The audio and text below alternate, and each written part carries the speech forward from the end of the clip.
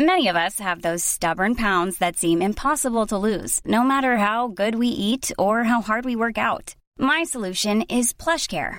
PlushCare is a leading telehealth provider with doctors who are there for you day and night to partner with you in your weight loss journey. They can prescribe FDA-approved weight loss medications like Wegovy and Zepbound for those who qualify. Plus, they accept most insurance plans. To get started, visit plushcare.com/weightloss. That's plushcare.com/weightloss. Millions of people have lost weight with personalized plans from Noom. Like Evan, who can't stand salads and still lost 50 pounds. Salads generally for most people are the easy button, right? For me, that wasn't an option. I never really was a salad guy. That's just not who I am. But Noom worked for me. Get your personalized plan today at Noom.com. Real Noom user compensated to provide their story. In 4 weeks, the typical Noom user can expect to lose 1 to 2 pounds per week. Individual results may vary. My God, if you'd offered me arena tours and millions of pounds, or 4 kids still married and Tom's who he is, I mean, 100% I'd have chosen that. 100%, because my comedy is my hobby, really, and I love being a comedian, love being a humorist. But I've been a far more successful dad than I have been comedian, and that is more important to me than anything. Welcome to the Humourology podcast with me, Paul Barros, and my glittering lineup of guests from the worlds of business, sport and entertainment, who are here to share their wisdom and their use of humour with you. Humourology is the study of how humour can dramatically improve your business success and your life. Humourology puts the fun into business fundamentals, increases the value of your laughing stock, and puts a punchline back into your bottom line. Please remember to like, subscribe, and leave a review wherever you get your podcasts. My guest on this edition of the Humourology podcast is an award-winning stand-up comedian, author, and screenwriter. With a collection of hugely impressive credits on his CV, he's built a career on the stage, screen, and radio. From his beginnings, winning Best Newcomer at Edinburgh, he has become one of the nation's most popular and well-regarded performers.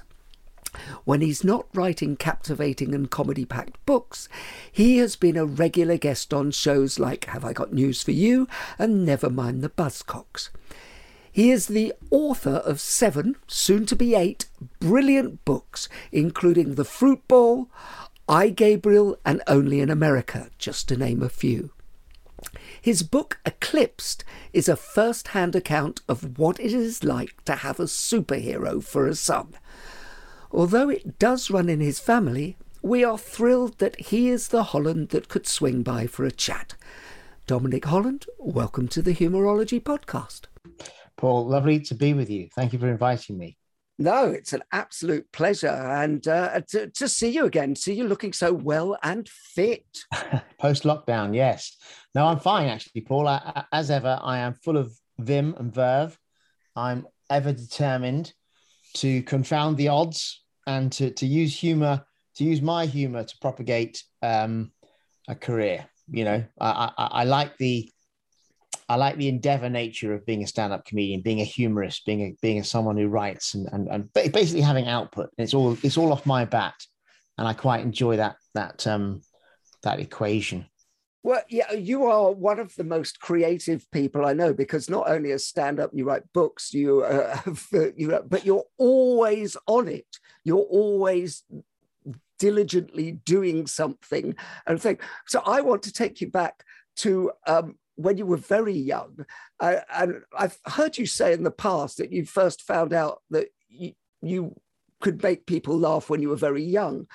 Was humour actually valued in your family? Well, I was known for being funny, and I think that might be because I was definitely not academic compared to my siblings. So Don was the funny one, which is a polite way of saying Don was a bit thick. So whether it was valued, certainly valued by my mum, who it was always a big advocate of Dominic's personality, my personality. But it was, my dad was very academic, and I remember when I told my dad I wanted to I thought I better tell I'd done a degree, I'd done a master's degree, and I was doing stand-up, and I was doing well. I was obviously able to do it. Rooms were laughing. Promoters were going, this guy can do it. And I called my dad in. I said, Dad, I want to have a word with you. And my dad's face fell. And he thought, okay, there's either two things coming here. My son's gay. My son's gay. He's going to tell me he's gay. Okay. Or my son's having a baby. He's going to tell me he's having a baby. And then I said, Dad, I'm going to be a comedian. And I'm not sure whether he thought that was better than having a child, and he was really shocked, but he was actually quite supportive and quite, well, son, if that's what you want to do, then he wasn't such a leap, because humor was something which followed me, and was around me. People used to say, teachers would say, Holland is funny. People at school would say, Holland is funny, and so it wasn't such a leap, Paul, to try and craft a career out of humor. But it was still a shock to them, because I think your dad was a teacher, your mum was a nurse, and I think your brother became a lawyer, didn't he? Yeah, two brothers are lawyers. My sister was a geologist, went into town planning. So sort of very ordinary professions. And then obviously me, very left field, doing gigs in pubs. That's what I was doing. I was getting paid in cash, as you were back in the day. Doing the Comedy Store was cash. It was a very sort of almost not quite clandestine, really, not very official. There was no career arc. I remember before I did stand-up comedy, I didn't have any idea that you could be a professional stand-up comedian who nobody had ever heard of. I just thought there were famous comedians, and that was it. I thought you were either Jasper Carrot or there's nothing. But I didn't understand below Jasper and Ben Elton were myriad clubs and people who were funny and making a living. So as soon as I realized that, I went to the Comedy Store and I spoke to Mike Haley, who'd smashed this gig. Mike was a stand-up, great stand-up. I remember Mike very, very well. And great stand-up. Great stand-up. And I went up to him afterwards, the gig, and I sort of congratulated him and told him I thought it was really good. And I told him, I said, how can I do a gig here? It was the Comedy Store, the old Comedy Store in Leicester Square. Yeah, Leicester Square. And he said, no, you can't start here. This is where you end up. This is 5 years in. You've got to go to the small clubs. And I said, well, where are the small clubs? He said, buy Time Out, which is no longer going, of course. And I just couldn't believe it. I opened the comedy section and thought, my God, there's loads of pubs in London all doing comedy nights. And that for me was an epiphany for me. And I thought, well, this is definitely what I'm going to do. But I'm interested to go back. You said your father relaxed about it. My father didn't relax about it until I'd had some serious success at it. My father was an economist, and so therefore a statistician. And he presumed that people like you and I were all actors, because that's the only word he knew. And he said, he used to always say to me, 95% of all actors are out of work at any one time. I think it's higher now, isn't it? Probably. Because actually, really, parents just want their children to be safe. You, as a parent of 4 children, you want them to be safe. So going into these careers was an enormous leap in the dark for them, wasn't it? It was. I mean, I wasn't a cherub. I would have been 22 or 3. So I was an adult. And they probably felt it probably was a phase. They probably thought Dominic's just trying this out, and they never really got their heads around it becoming a career, because it is precarious. And I have to say, I agree with you. The odds are against. When I was back in the day at Jackson's Lane in London, there were about 30 wannabes. I was one of the wannabes, and we had illustrious teachers like Eddie Izzard would come along and share with us his wisdom. And I don't think any of those guys are working now. So I'm the only person out of that class who had any semblance of a career at all. And none of them are doing any gigs at all. So it is pretty attritional. But my parents, you say you want your kids to be safe. I would disagree with that. I think you want your kids to be happy. Okay. I think the most important thing for your children is that they are content. And that's a big win. And I would never have been happy being a lawyer. It's too ordered. I'm not organized enough. I haven't got that kind of processor. I don't retain information. I can't recall things when I need to. I'm pretty eloquent and I speak well, but that's no substitute for having the memory and the process for that very ordered mind. And so I definitely am doing what I should be doing for a living. And my parents would have been pleased that Dom's happy, you know. And look, I made a living and I made a lot of money as a stand-up comedian. I mean, I was going around the world. I was playing the biggest rooms. Even if I hadn't had that success, I think my parents would have still been pleased that I was happy, Paul, you know. No, it's interesting from a humorology perspective from the project. I think you're right. I would put it somewhere in the middle of happy and safe. Yeah. Because really, I think they don't want... maybe we're in the lucky position whereby we can let our kids go out and have a go. But our parents' generation... it wasn't quite like that, where you could be happy-go-lucky and try things out. Oh.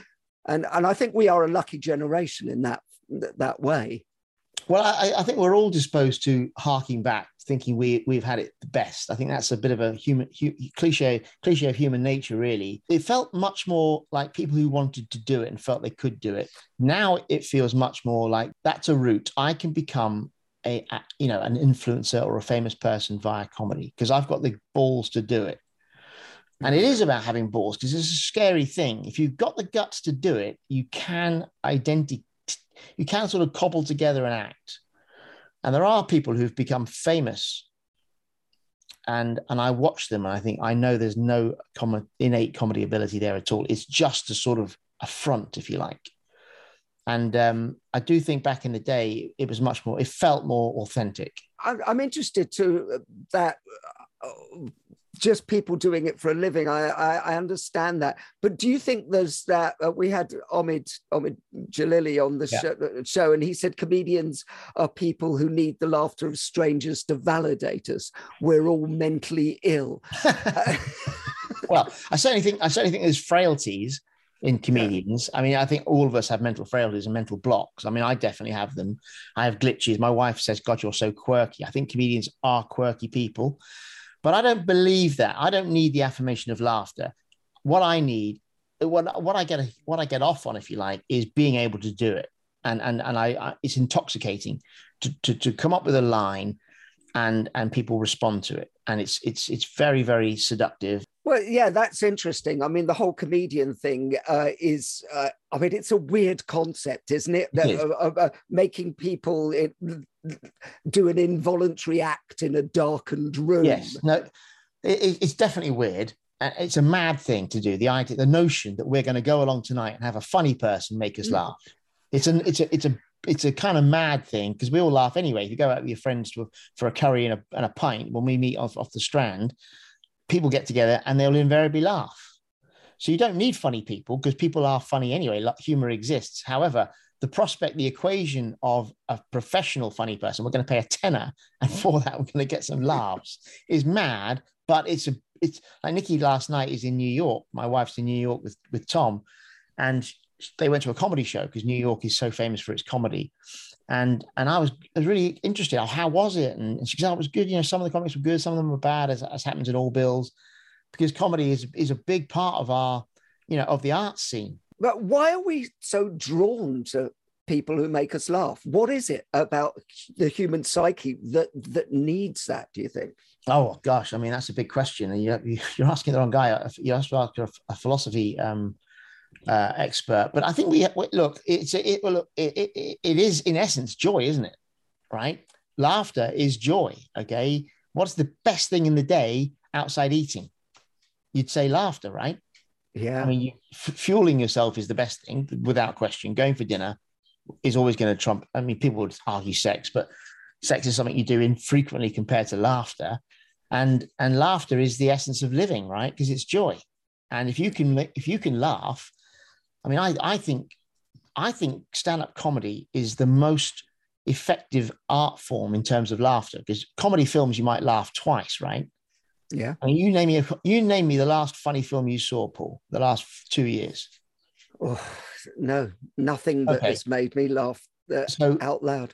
I went to see that movie, Phantom of the Open, which apparently is a riotous, English, quaint, sporting hero, underdog.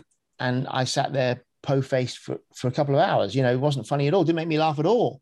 Now, if you watched a stand-up comedian for 2 hours and you didn't laugh at all, wow, there'd be a riot, right? So Same with plays. Same with novels. I mean, I write fiction. I write comic fiction, but I think the best you're going to get from an entire novel is a couple of chuckles and lots of smiles. Whereas in stand-up comedy, it has to be audible. You have to actually make that audience physically laugh for that promoter to say he was a good stand-up. I'm booking him again. Well, it's instant feedback, isn't it? It's that feedback loop that. Yeah, it is, and the audience feed off you and vice versa. But it's a huge hit rate. I mean, I reckon when I'm on stage doing a 20-minute set, I'm looking at a laugh every 20 seconds. When I do a show in Edinburgh, you sit down, I come on stage, and within half a minute, you're laughing, and you don't stop until 52 minutes. And you laugh throughout. If you don't laugh throughout, then I've got material that should be dropped. Because I don't have the confidence, Paul, to stay on stage without laughs. Laughs are what punctuate my set. I mean, a lot of people listening to this, most people listening to this won't be in comedy, but will have to stand up at some stage and make a speech. What is your best tip for being able to engage an audience and perhaps get a laugh out of them? Well, okay, I've got to be a bit honest here, Paul. I have had some corporate people try and recruit me to do me too comedy workshops. I personally do not believe you can teach comedy. Okay, I think everyone can learn to swim, but you can't all become Adam Peaty. Okay, but you can learn how not to die. You can not drown. Okay, yeah. But I do not believe. I think comedy is innate, and I think it's instinctive. But I do think there are some tricks that you can impart, and one of them is poise on stage. And I always say to people, you must make eye contact. Even if you're speaking to 500 people, if you make eye contact with the people in the front row, there will be an engagement. If you avoid eye contact, then the audience will know. And I think there's a detachment there. And you're far better if you can involve people in your performance. That's the first thing. And the second thing I would always say to people is it's all about what you say, but it's also when you say it and when you pause. So if there's a routine I used to show when I was doing these sort of workshops, and it's the bread rolls routine. If you can find that online, it's easily findable. Dominic Holland doing the bread rolls routine. And the laughs are always accentuated by my pause and when I deliver the line. And what I mean by that is I set up the premise of we have bread rolls in restaurants all the time, and it's perfectly agreeable before a meal to have a bread roll, whereas you'd never do that at home because it would ruin your appetite. And so the audience know where I'm going to go. I'm going to now create a scenario where I'm at home we're about to have dinner, and my wife goes, "Do you want a bread roll?" And I'll pull a funny face because hang on, we're going to have dinner, and it's all in the pause because the audience know what I'm going to say, and it's the anticipation and it's the wait for that delivery that accentuates the laugh. So there are techniques and things I can show you, but I don't believe I could take Joe Blow and say, right, Joe Blow, you've given me this amount of money. I've got 3 hours with you. I'm going to make you funnier. I just don't believe you can do that. Well, it's interesting because I get brought in from a psychological perspective and a performance perspective. And most of the time people are going, I've got to go on and be funny. And I go, no, my job is to actually make you, if the funny will come when we see it and natural. But if you're going on and going, I've got to open with a gag and you're not funny. And I think I agree because I think humor may well be a superpower. It's certainly powerful. It's certainly powerful. Because if we go back to when you were at school, you were already hearing funny, and pretty much every comedian and funny person I know, we're hearing it really early and going, I know what the gag is here. When the teacher does that, I know where this belongs. Yes. It's instinctive. It's instinctive. Yes, it is. It is instinctive. And I think there's two things with funny, Paul. I think there are people with who talk funny. So I talk funny. I've not been funny on this podcast because we're having a serious conversation about life, and so I'm not being funny. But when I go on stage, I talk funny, and I have good instincts for comedy. And then there are people with funny bones who just are funny. And occasionally those things conspire, or people have both. Yeah. So I would say someone like Peter Kay has got funny bones. He's got a funny accent. He's got a funny look. He's a funny man, and he can say really funny. So those things all combine to create almost an alchemy in terms of funny, in terms of if you see the audience cutaways of his gigs, they are helpless with laughter. Yeah. So that's quite a rare combination. And then there are mainly people like me. Eddie Izzard is a good example, not funny at all when you meet Eddie off stage. Eddie never makes you laugh off stage. But when he goes on stage, he's peerless because he can be funny. He can say funny. But also with comedy, Paul, it's not just about being funny. It's about people who can laugh. There are certain people, quite unfortunate people, who just don't laugh, you know. And so what we need as comedians is we need people with good senses of humor who get it and laugh and can emote and can enjoy the humor. You know, there is always people in the room. Sometimes you see people in the room and they carry audiences because they're so laughing so hard. They're almost having as big an impact on the gig as the comedian. I couldn't agree more, because actually I think everybody's got a part, because the whole Humorology project is not just about how to be funnier. It's about how the whole infrastructure works. And by the way, being a good audience, you can be the most popular person in any company by being a great audience and laughing things in and being supportive in that way. You'll become incredibly popular. You don't always have to be the person on broadcast. No, quite. And people who have a good. My wife is a good example. Nikki is funny. She is comic. But my God, she loves humor, and when she laughs, and it's very attractive. It's very attractive. People often say to me, "God, you know, Nikki's got a real sunny disposition because she laughs, and that's a real advantage and joy." But humor, when it's done well with a great audience, you know, it's kind of special. It really is a special night. There's no film as funny as a stand-up. There's no play as funny as a stand-up, and good stand-up comedy, if you think of the great routines back in the day, you know, the Moose routine from Woody Allen and some of Seinfeld's observations, they are just beautiful. And I love the economy of comedy as well. I'm much less attracted to the shouty stand-ups we have now. We have lots of stand-ups who are very, very shouty, and they almost browbeat their audience into laughter because they're determined that you're going to laugh, and I will bash you over the head with my material. Whereas I like the comedians who don't need to do that. Woody Allen, Jerry Seinfeld, it's just very economic. They only use the words they need, and that gives it bigger punch. You know, Seinfeld's line, "There's no such thing as family entertainment." That's all he needs to say, because what the kids like, what the parents like, what the wife likes, what the husband's like, that line is a thing of beauty, I think. You know, well, I was lucky enough to be invited to see Jerry Seinfeld play the Hammersmith Apollo, which was a very small gig. Yeah. And honestly, whatever he did, an hour and 20, there was not one word, one look, one movement out of place. It was perfection. It was a haiku of comedy, if there is such a thing. Absolutely beautiful. Rich Hall saw me at Balham one night, and he said to me after, he said, Dominic, you are Britain's Jerry Seinfeld. And I was very flattered by that, especially coming from Rich. When I see Seinfeld work, I think, gosh, he's so much better than me, you know, because he has this extraordinary precision eye, better eye than me. And then he has, I think, a better delivery. So, you know, you have to know where you are in a world of comedy. I'm a brilliant comedian on the way to the gig. I'm less good on stage because I get nervous. And my comedic output is constrained by my lack of, I think, backing myself. And I think the most successful stand-ups aren't necessarily the funniest.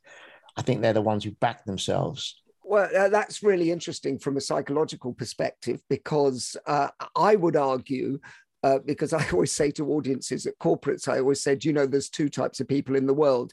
There are those who get nervous, and there are liars. Yes, I would agree with that. Well, you were the one who said to me, Paul, you don't get nervous, you get excited, which and my son Tom uses that mantra now, because he has to do some inordinately stressful things. But my nerves are something I have just had to accommodate, and they've tripped me up, and they've ruined certain moments for me when I was on the cusp of doing something bigger and I've got it wrong. I've screwed it up. But you know what? They're part of who I am, and my output is my output. I've done loads of gigs. I'm still gigging. I've written loads of books. I've got more plans for more things. And, you know, I go for these long dog walks. I've got this brilliant Renew routine, which if I do get it right on stage, I think it will be a bit of could be an Edinburgh show. So, you know, I'm very excited at the prospect of being still in the game, Paul. Well, you describe yourself as actually quite shy and a diffident sort of person. But there's that old saying that performance is the shy person's revenge on the world. Do you think that's true? Well, possibly, certainly in my reckoning, Paul, I'm not. Yeah, I'm certainly quite. Well, I wouldn't say I'm shy, but I do not crave attention. Okay, I do not need to be listened to. So I played. I mean, we have a charity that we run through at home via my son, and there's a few local charities who I support, and of course they're constantly asking me to come along and present for them and do the auction, and I always find it quite invidious because I don't want to do that. You know, I do it for a living, and I don't want to be at a social event and suddenly have to jump up and make everyone laugh. So I do find it. I wouldn't say it's an ordeal, but it's something I have to do. And that's why, I mean, it's a good segue, but that's why if you ask me what do I prefer doing, do I prefer being a stand-up comedian, prefer being a novelist or a writer, I would argue probably the latter, because there are no nerves involved. There is no performance involved. I can do it again. I can get it wrong and do it again. I can write a paragraph and change it. Whereas when you're on stage, you've got to get it right only once. But I'm interested to go back because you talked about it's the Brothers Trust, which is a wonderful charity which people should look up and support because you do wonderful work. But you find that quite difficult, the fact of actually going up. I do, yeah, I find it quite difficult. I mean, I had to do an auction on Friday. Of course, everyone expects me to do an auction to sell the lots, but also to be funny. Yeah. So I find there's a pressure there, right? I can't just say, and this is the next lot. Who's got £100? They want me to be funny, and I feel a pressure to be funny because people are sitting there with bated breath. He's a comedian. He's a professional comedian. He's going to be funny, and I find that quite onerous because I can't do my act. I can't just go into a long story. So you're only on your wits, and I am witty. I am funny, and I can see things in the room. I can spot human. I can spot if there's a laugh there. There's a laugh there, but I don't relish it. I don't look forward to it, Paul. I'd rather they ask someone else, but I get why they ask me. Do you know, I've just thought of what you should do because obviously I used to do comedy, but then I went into the realms of psychology. Yeah. And the great thing, they're much simpler, and also psychologically with an audience, if you go out and they go, we'd like to welcome on stage the pitch doctor, Paul Barros. If you even have a semblance of funny, it hits much bigger because the expectation level is really reduced. Oh, that's a really good point. That's really interesting because obviously I have the invidious position of please welcome on stage a professional, funny man. Absolutely. Therefore, you better be bloody funny. Yeah. You know, and I am, thankfully. I can do it, but I've got to be ready. I've got to be ready, and it has to be on my terms. And so, you know, going on golf tours, and Dom will do the awards. Dom will do the prize giving because Dom's hilarious. Dom will just do a little speech. Oh God, leave me alone. Here's my prediction: in 5 years' time, when your books are selling in their millions and your screenplays are all over the place, which they should be and will be, that'll be where you will get your moment because they will go, author of this book and everything like that. And then you come on and then they'll be going, oh my God. Yes. Now that will be, you know what, Paul, but that's the holy grail, okay, for any artist is to have something that you know, to have something which is instantly recognizable. So, you know, Barker had the two Ronnies and he had Porridge, okay, two fabulous pieces of work, you know, and that's what we all crave, and that's what we're all aspiring for. And even though most of us don't make it, you're better off having tried. and even if you if you pop your clogs and it didn't happen, that life is better than not having tried. And that's where I live, Paul. And when you say it in a nice, in a supportive way, and it would be fabulous. And I'd love one of my books to hit and then, energize the others. And that's what I'm working towards. And I'm very seduced by. However, the likelihood of it happening, we all know, is remote because there's so many books out there. There's only so few books that make it. So few comedians who make it. But that doesn't detract me. That doesn't prevent me at all from trying. Yeah, but the odds against anything in the creative industry are already, the odds of you having become a comedian, as we discussed earlier, were pretty astronomical. Like Jackson's Lane Community Centre. Yes. Where are those 30 other people now? And it's true, the odds are a thing. But I mean, I wanted to go on to your books because I'm a huge fan of your books. And recently I read one which is one of my favorites, which is I, Gabriel, which is an extraordinary tale which just whisks you on this journey. Now, I'm so pleased to hear you say it, because when everyone's read my books, it's always eclipsed only in America and The Fruit Bowl. Okay, those are the three books that are most successful. I, Gabriel is my most unrecognized book. And it's I did a podcast recently and someone asked me, what's the best book you've ever written? And I said, I, Gabriel, even better than Eclipsed. I think it's my best novel. And I'm so very heartened to hear you say that. Thank you. Well, no, it took me on an extraordinary journey. And by the way, I read it in 2 days because, I mean, it was unputdownable and I had this, I spend my life with this mantra in my head saying I'm the luckiest person in the world. And I was deeply moved and entertained by the whole story. And I won't give away the story because it's a fabulous story with a twist at the end. Because it's a window on how lucky we are. And I don't think, can conceive of somebody who wakes up on the street and that is them for the day. It's extraordinary. Okay, my books, Paul, are kernels of ideas that gestate for many years. And I used to play the Comedy Store back in the day, and the late show started at 12. It now starts at 10. So the late show used to start at 12 o'clock. I know. I would invariably last, so I'd go on at 1:45 in the morning. I used to resent that enormously, that Don and Kim would put us through that ardure. Anyway, I used to do the gigs and I'd walk back to my car because it was the time when the politicians hadn't stopped us driving bloody in London. So you could park on the Strand, you could park on Waterloo Bridge, you could park on Regent Street. It was, you could drive in. And I had to walk back to my car and walk past all these homeless people. And I'd have a big fistful of cash in my pocket from doing the gigs. And that was always something which I couldn't reconcile. And that's when that story started to take hold in my head as a young man. And I always loved the idea, wouldn't it be extraordinary if a rich person had an encounter with a homeless person and it changed his life? Not the homeless person, but the rich person. So that was the kernel for I, Gabriel. And then over the years, it was percolating away. And I think it's a beautiful story for Gabriel and what happened to him and its outcome. And it's very prescient. It's very of the moment because it involves very sort of contentious subjects at the moment. And I thought the book would get picked up, not by publishers, I published it myself, but I thought it would be picked up by readers, and it was sort of in the area of not controversy, but certainly, modern themes and tropes.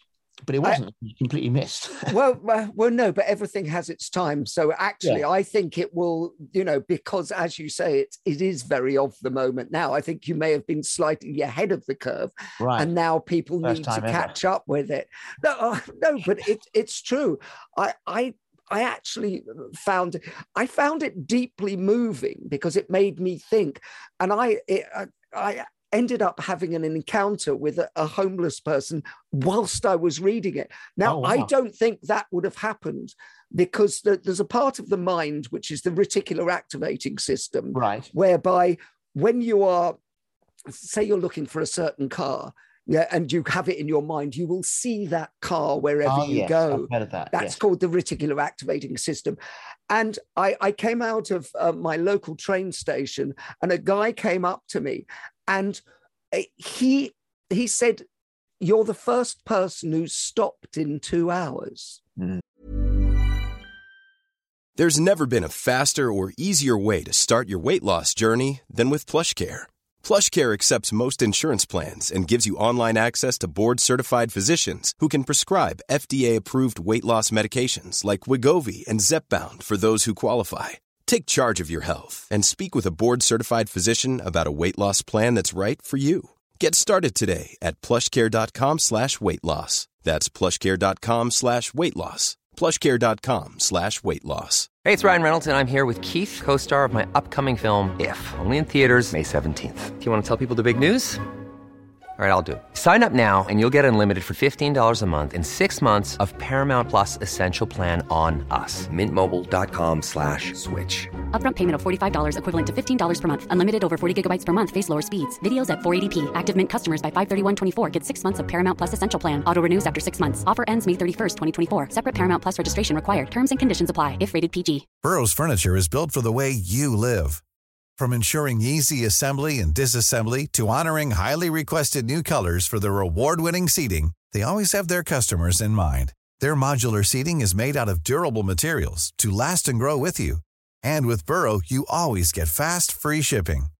Get up to 60% off during Burrow's Memorial Day sale at burrow.com/ACAST. That's burrow.com/ACAST. burrow.com/ACAST. Since 2013, Bombas has donated over 100 million socks, underwear, and T-shirts to those facing homelessness. If we counted those on air, this ad would last over 1,157 days. But if we counted the time it takes to make a donation possible, it would take just a few clicks. Because every time you make a purchase, Bombas donates an item to someone who needs it. Go to bombas.com/ACAST and use code ACAST for 20% off your first purchase. That's bombas.com/ACAST, code ACAST. Thank you. Yeah. And I was intrigued from a psychological perspective about his approach. Now, he looked like your typical thing. He then did something to me, which is very interesting on the communication level. Now, obviously, I just read I, Gabriel, so I'm now primed in this to think about how are these people thinking and what's happened. And a couple of things, the way he communicated with me changed my whole perspective on everything. I was initially, I'm going to respect him and acknowledge him, which, by the way, is the most important thing you can do with anybody who's homeless.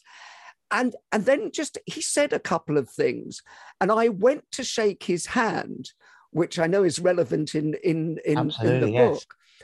And he said, "I won't shake your hand because I've got too much respect for you. And I sleep in a bin."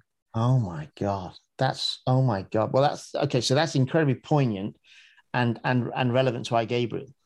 Very relevant to I, Gabriel. But had I not read I, Gabriel, would I have just passed by and gone, "No, mate, I'm in a hurry"? Yes. Which we all fall into. So I, Gabriel, actually not only entertained, but it actually changed my whole psychological profile. Wow, well, Paul, that's very heartening.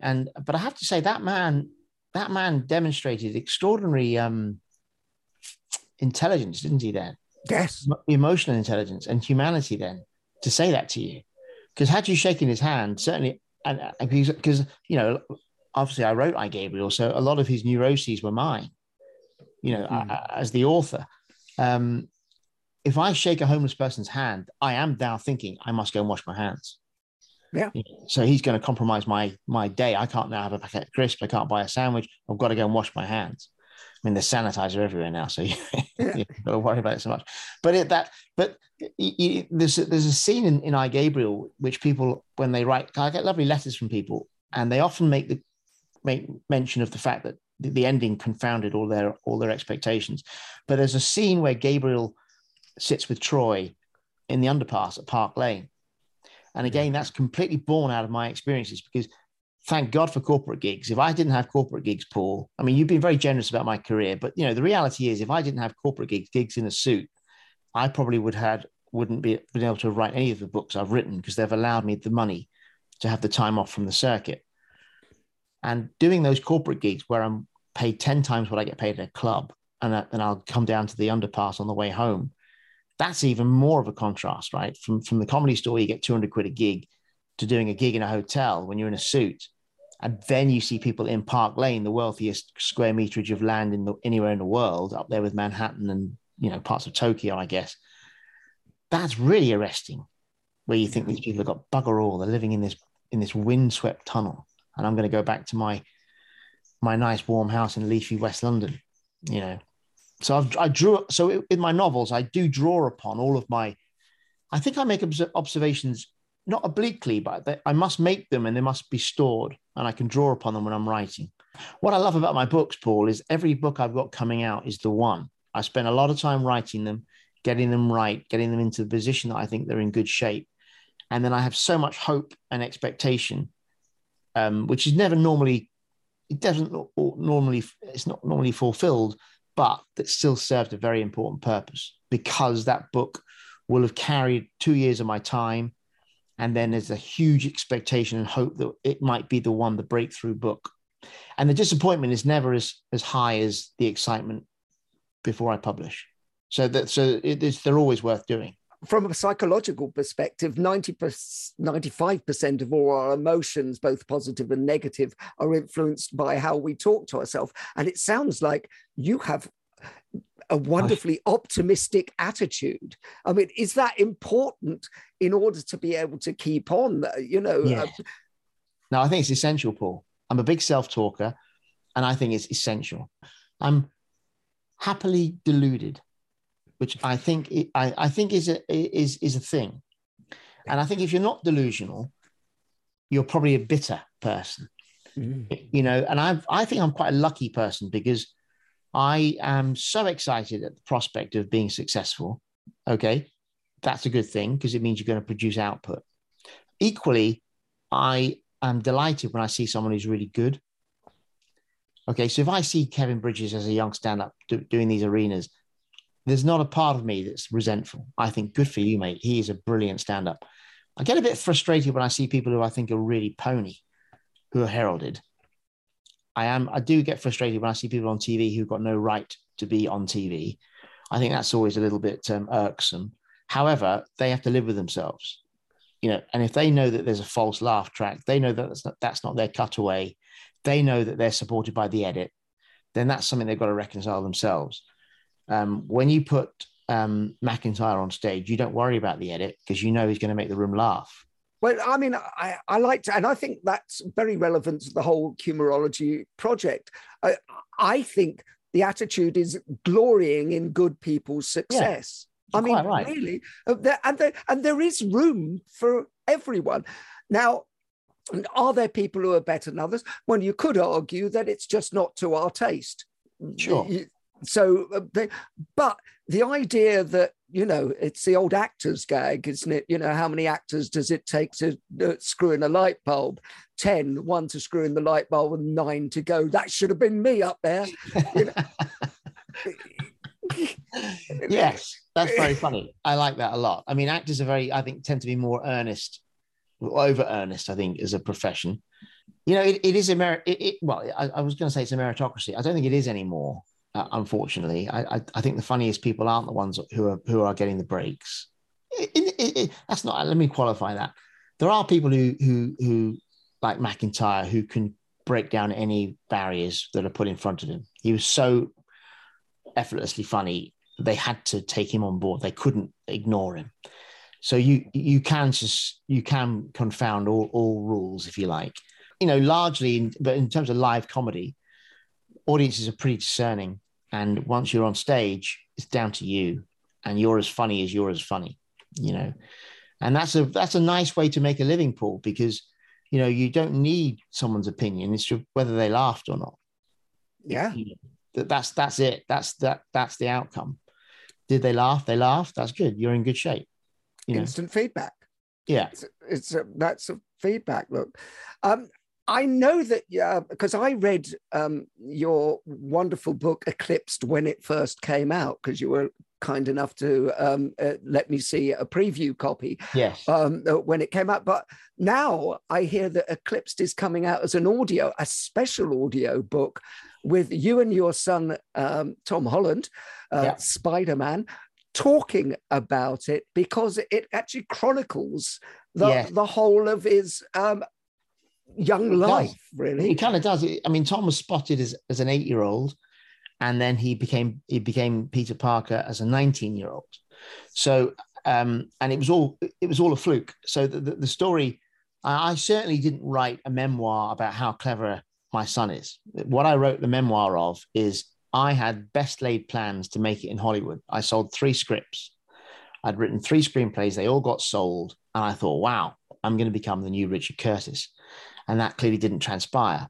And in the meantime, with no plans whatever, my eldest son, Tom, has gone on to become, I don't like saying movie star, but he is. You know, I don't like false modesty. The kid is a movie star. And that's a very funny story because, like ships in the night, we passed, and his trajectory is extraordinary, and I've been hanging on. So I called it Eclipsed, and it's a very affectionate story. And I wrote it and it's been successful. It's been read all over the world, and people have been very kind about it. But the audiobook, I always imagined would be a bit of a. People have asked me many times, will you do the audiobook? And so I was with Tom one day, and I said, Tom, if I did the audiobook, could we catch up at the end of every other chapter and reminisce? And he said, sure, because he loved the book. He read it. And he did say to me, Dad, this is a chronicle of my life. And I'll have forgotten a lot of the stuff if you hadn't written this book. So I think it's an important book for him. He's really affectionate about it. So the audiobook is really, it's read by Dom and in conversation with Tom. That's how I'm pitching it, if you like. Oh, that's nice. Read by Dom and in conversation with Tom. That's good. Lovely. By the way, as a pitch doctor, it's perfect. Yes. Well, that's 19th of June. It comes out International Father's Day. So it's going to be available then. It can be, people are pre-ordering it now. I'm really hopeful, Paul, because if you want to know how Tom Holland became Spider-Man, this is the seminal work. I mean, there will be other biographies. There will be things cobbled together, probably from stuff I've written in the past. But this is the work from the horse's mouth, the word, and it's a very unlikely story about an ordinary family experiencing very unusual circumstances. Because even Tom's agents on the West Coast say to me, "What's happened to Tom is once in a generation," and who knew? And Nikki and I feel very numb that it's happened to us. Well, it's. I mean, I'd encourage everybody to go out and do it because it's such a wonderful story, but you beautifully encapsulate your bemused irony. Yeah. If you like. It is bemusing. It is because through the book is hinges on my expecting it always to end. And that wasn't me being defeatist. It was just me being a realist. I thought these things do not happen to our family. And yet he kept getting through every hoop and he kept finding himself being cast. And I kept thinking, bloody hell, this is bloody hell, oh my God. And I'd be in Thailand. I'd be in New York with him because I used to travel with him, you see, when he was a young lad. Now he's on his own. Well, he has his brother to go with him. But yeah, I mean, it's a story of impossible odds and a euphoric ending. Because I speak to Tom every other day, even though he has this gilded life. We're in touch all the time. We're best mates. And it's a lovely, lovely story. And I'm very confident about giving it to anyone that they'll enjoy it. Well, even if you're a parent, I think you'll enjoy it. What I loved about it, and this relates back to what we were talking about early on, you want your children to be happy and safe. Yeah. And really, the kernel of the book is you saying to him at each stage, don't get your hopes up, son. Yeah.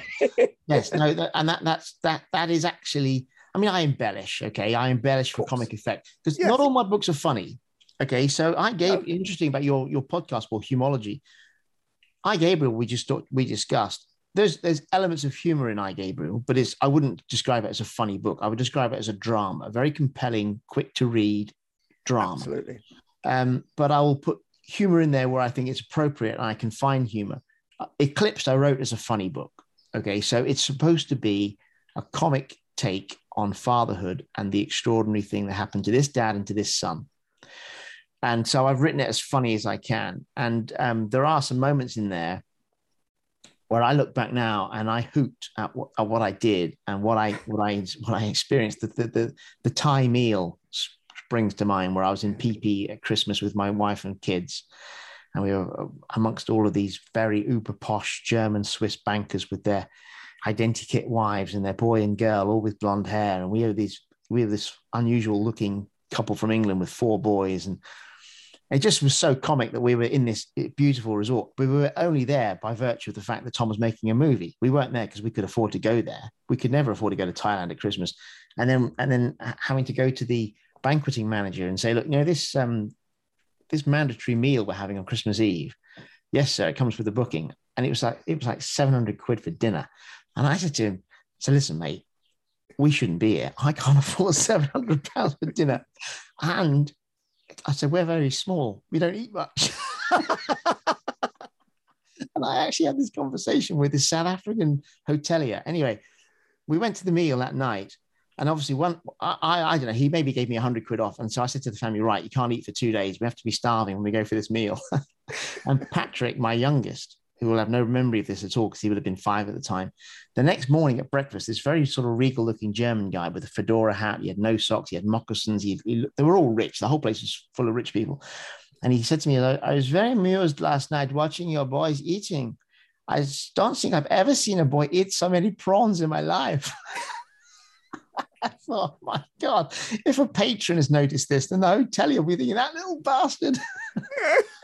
So in the book, I'm able to embellish and tell these stories, and they are comic. They are very, very, very comic stories. The story in The Ivy on the Shore, when I was they were campaigning for an Oscar win, and Tom had been in a movie called The Impossible, which you may have seen, Paul. So yeah.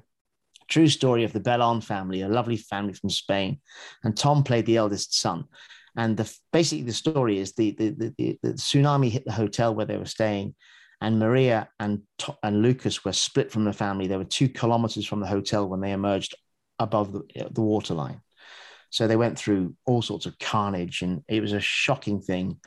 And I was at this very illustrious restaurant in California. Pierce Brosnan was there. Loads of famous people were there.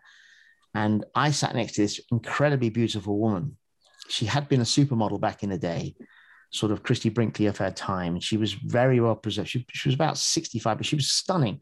And we were chatting, and she got it into her head that I was the father in real life. So I wasn't the father of the actor who played. She got into the head that I was the guy who'd survived the tsunami. And I didn't want to correct her because I thought it was a bit embarrassing. So I just sort of played along. So for 25 minutes, I was fielding questions from this woman about how I survived the tsunami. And I even started showing her scars on my arm. It was so ridiculous. It was so stupid that I didn't just fess up and say, look, you got me confused. I'm the father of the actor. Anyway, and then Enrique, the real life father, was welcomed onto the stage to make a little speech. So, of course, it was just awkward. It was horrendous for me. She looked at me with disdain. So, but again, how I got into that is the scrapes I get into. I mean, I should have just been honest and said, but I didn't. I thought it'd been polite to just play along and cajole this lady along. And it turned out to be a complete bloody cul-de-sac, and it was a nightmare. So I'm very affectionate about the stories in Eclipsed. And the fact that I worked with Elton John back in the day, in 1994, Elton and I was doing the warm-up for the Brit Awards. He was presenting the Brit Awards. Had you said to me then, Paul, that Elton John is going to write a musical called Billy Elliot, which hadn't even been made then, but Billy Elliot would make Elton John many, many, many, many millions of pounds, and yet Billy Elliot would have a far bigger impact on me, the warm-up man, I would have been staggered. But in fact, that's the case, because Tom played Billy in the West End, and Tom playing Billy was a step towards Tom playing Peter Parker. So the impact of Billy Elliot on my life has been so much more seismic than it has on Elton's, because all it is for Elton is more noughts, right? But he's got so many noughts, it's all the same, right? You can buy another watch, buy another car, buy another castle, buy some more flowers. Whereas my life is irrevocably changed because my son's Spider-Man.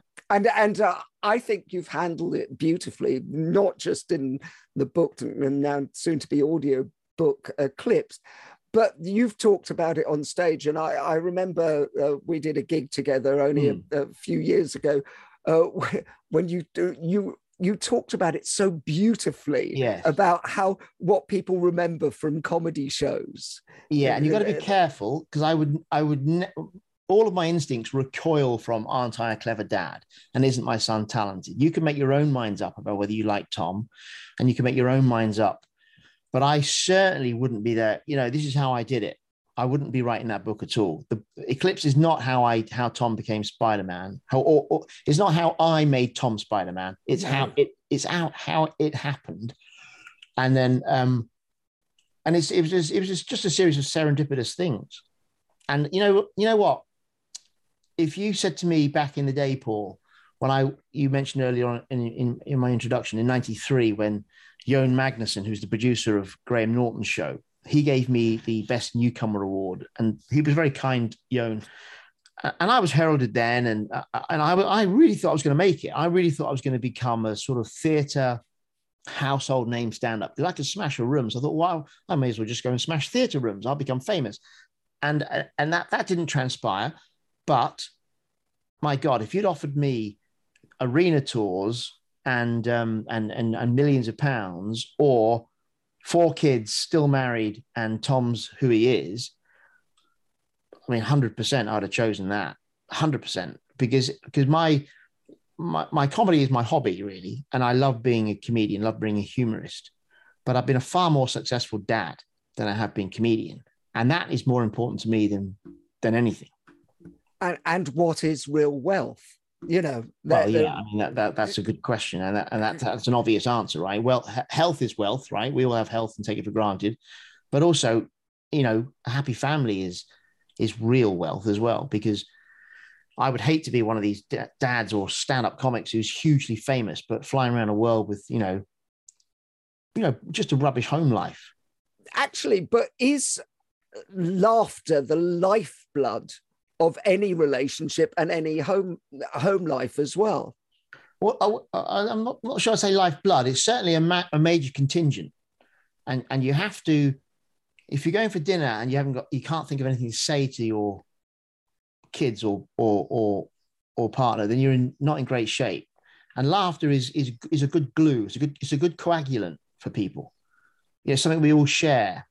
Because, Nikki watches films I can't watch. She watches Bridgerton. I can't watch Bridgerton. Wild Horses could not bring me in the room, drag me in the room to watch it, Me neither. But we all laugh together.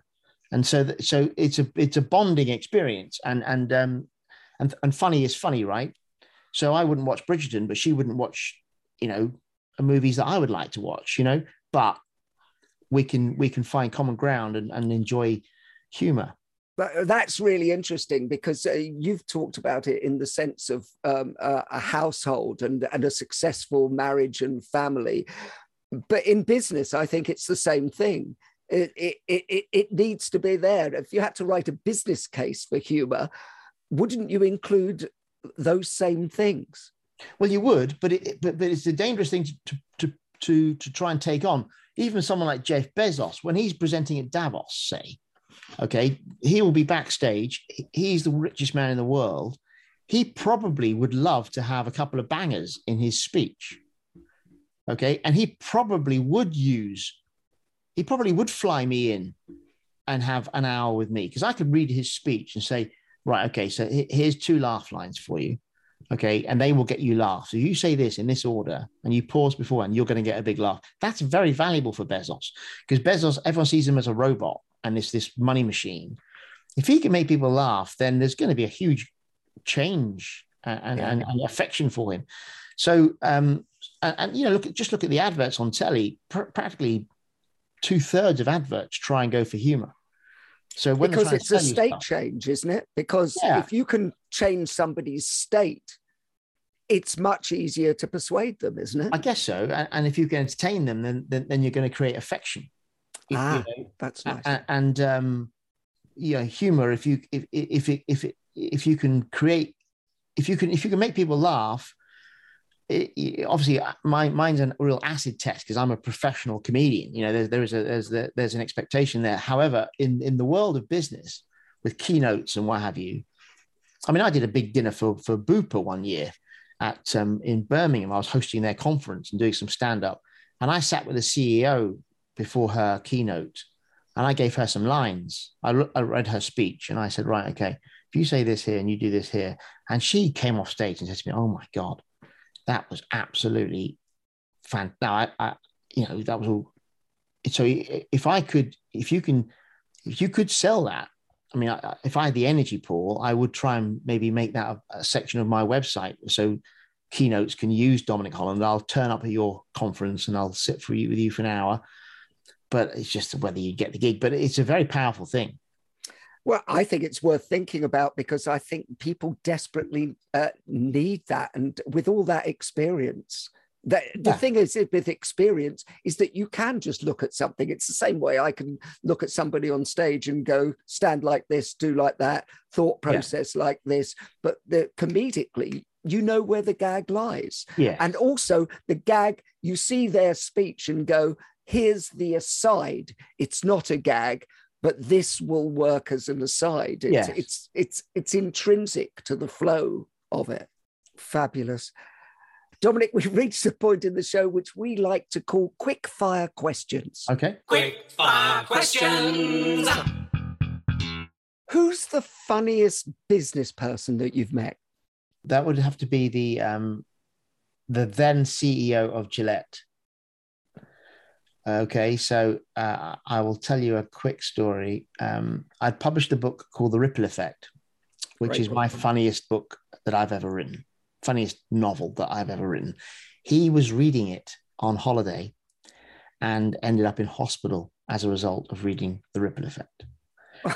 He was drinking a beer by his villa, as you do, because he's the CEO of Gillette. And he was enjoying the book an awful lot. And he got to a point in the book where he was having a beer and he laughed so much, it bruised his esophagus. And he was in so much pain, he went to hospital. So I would say, and then he came back to London and I don't know how I got to know about it, but it got into the newspapers. I was excited. I thought it was going to be a brilliant story. It's going to launch my book. But he booked me on the basis of my book to do a gig. And we had a nice exchange, and I was very grateful to him for having read it. And I can't remember his name now, but he is the funniest. He's got the best sense of humor because he liked my book. Oh, brilliant story as well. Bruised esophagus. Bruised esophagus, yes. What book makes you laugh, Dom? That I guess would have to be any of the Tom Sharps. My dad had a big impact on me as a young man, because my dad used to laugh riotously at reading Tom Sharp. Great. And so I was always beguiled by how this book could make my dad laugh so much. We went on holiday in Norfolk one year on the Broads on a boat holiday, and my dad was just sitting in a deck chair, just in hysterics. And I thought that was an extraordinary thing to do. So I read Sharp with that in mind. And I can see with Porterhouse Blue and it's not entirely my style of comedy, my style of writing, but I do think I can see why people laugh at Sharp. Brilliant. What film makes you laugh? My favorite comedy film of all time is My Cousin Vinny. Very unheralded.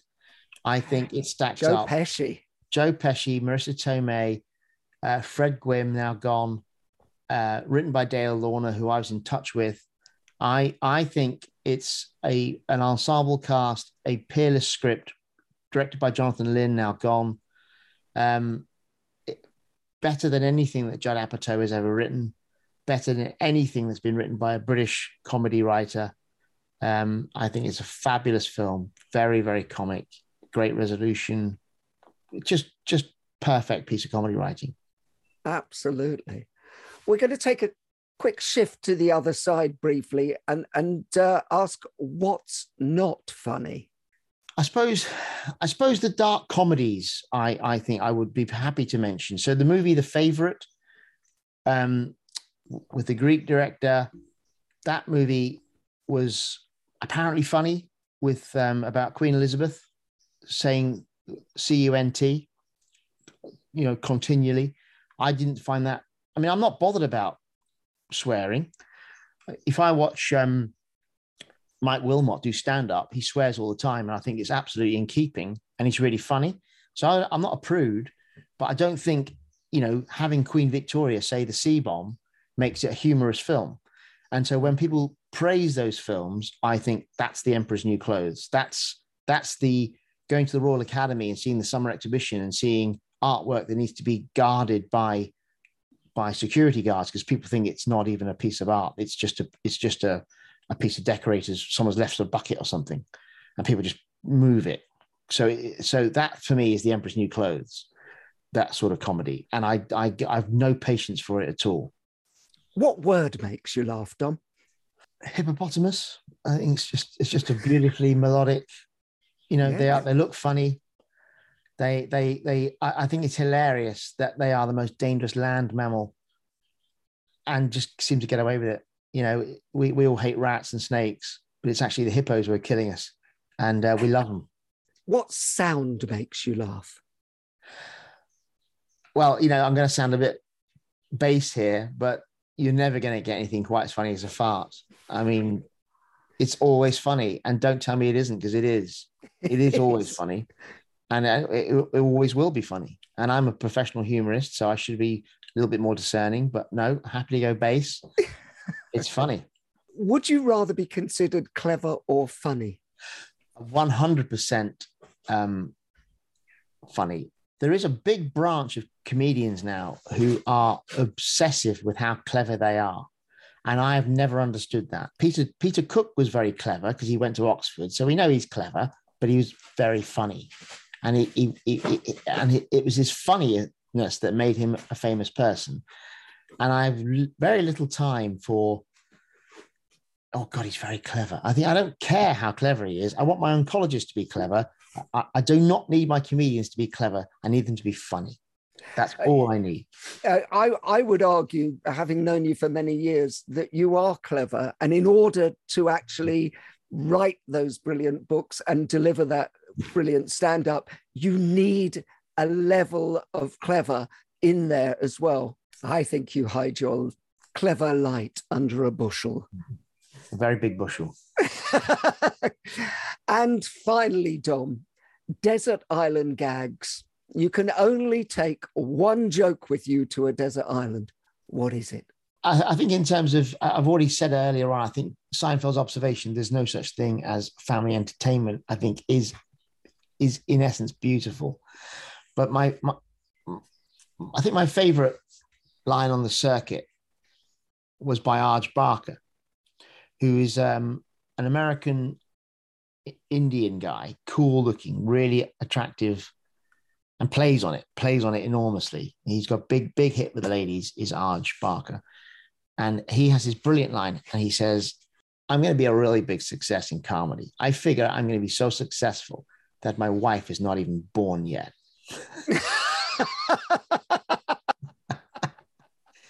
and I that's a wrong joke, but it's a very funny joke. Very, very funny joke. It's brilliant. And it makes you do that. That's absolutely fantastic. What a way to end it. You have created so much affection. You've created so much joy. I thank you, Dom, for being Paul. A wonderful guest on the Humourology Podcast. The Humourology Podcast was hosted by Paul Barros and produced by Simon Banks. Music by Steve Hayworth, creative direction by Les Hughes, and additional research by Helen Sykes. Please remember to subscribe, like, and leave a review wherever you get your podcasts. This has been a Big Sky production.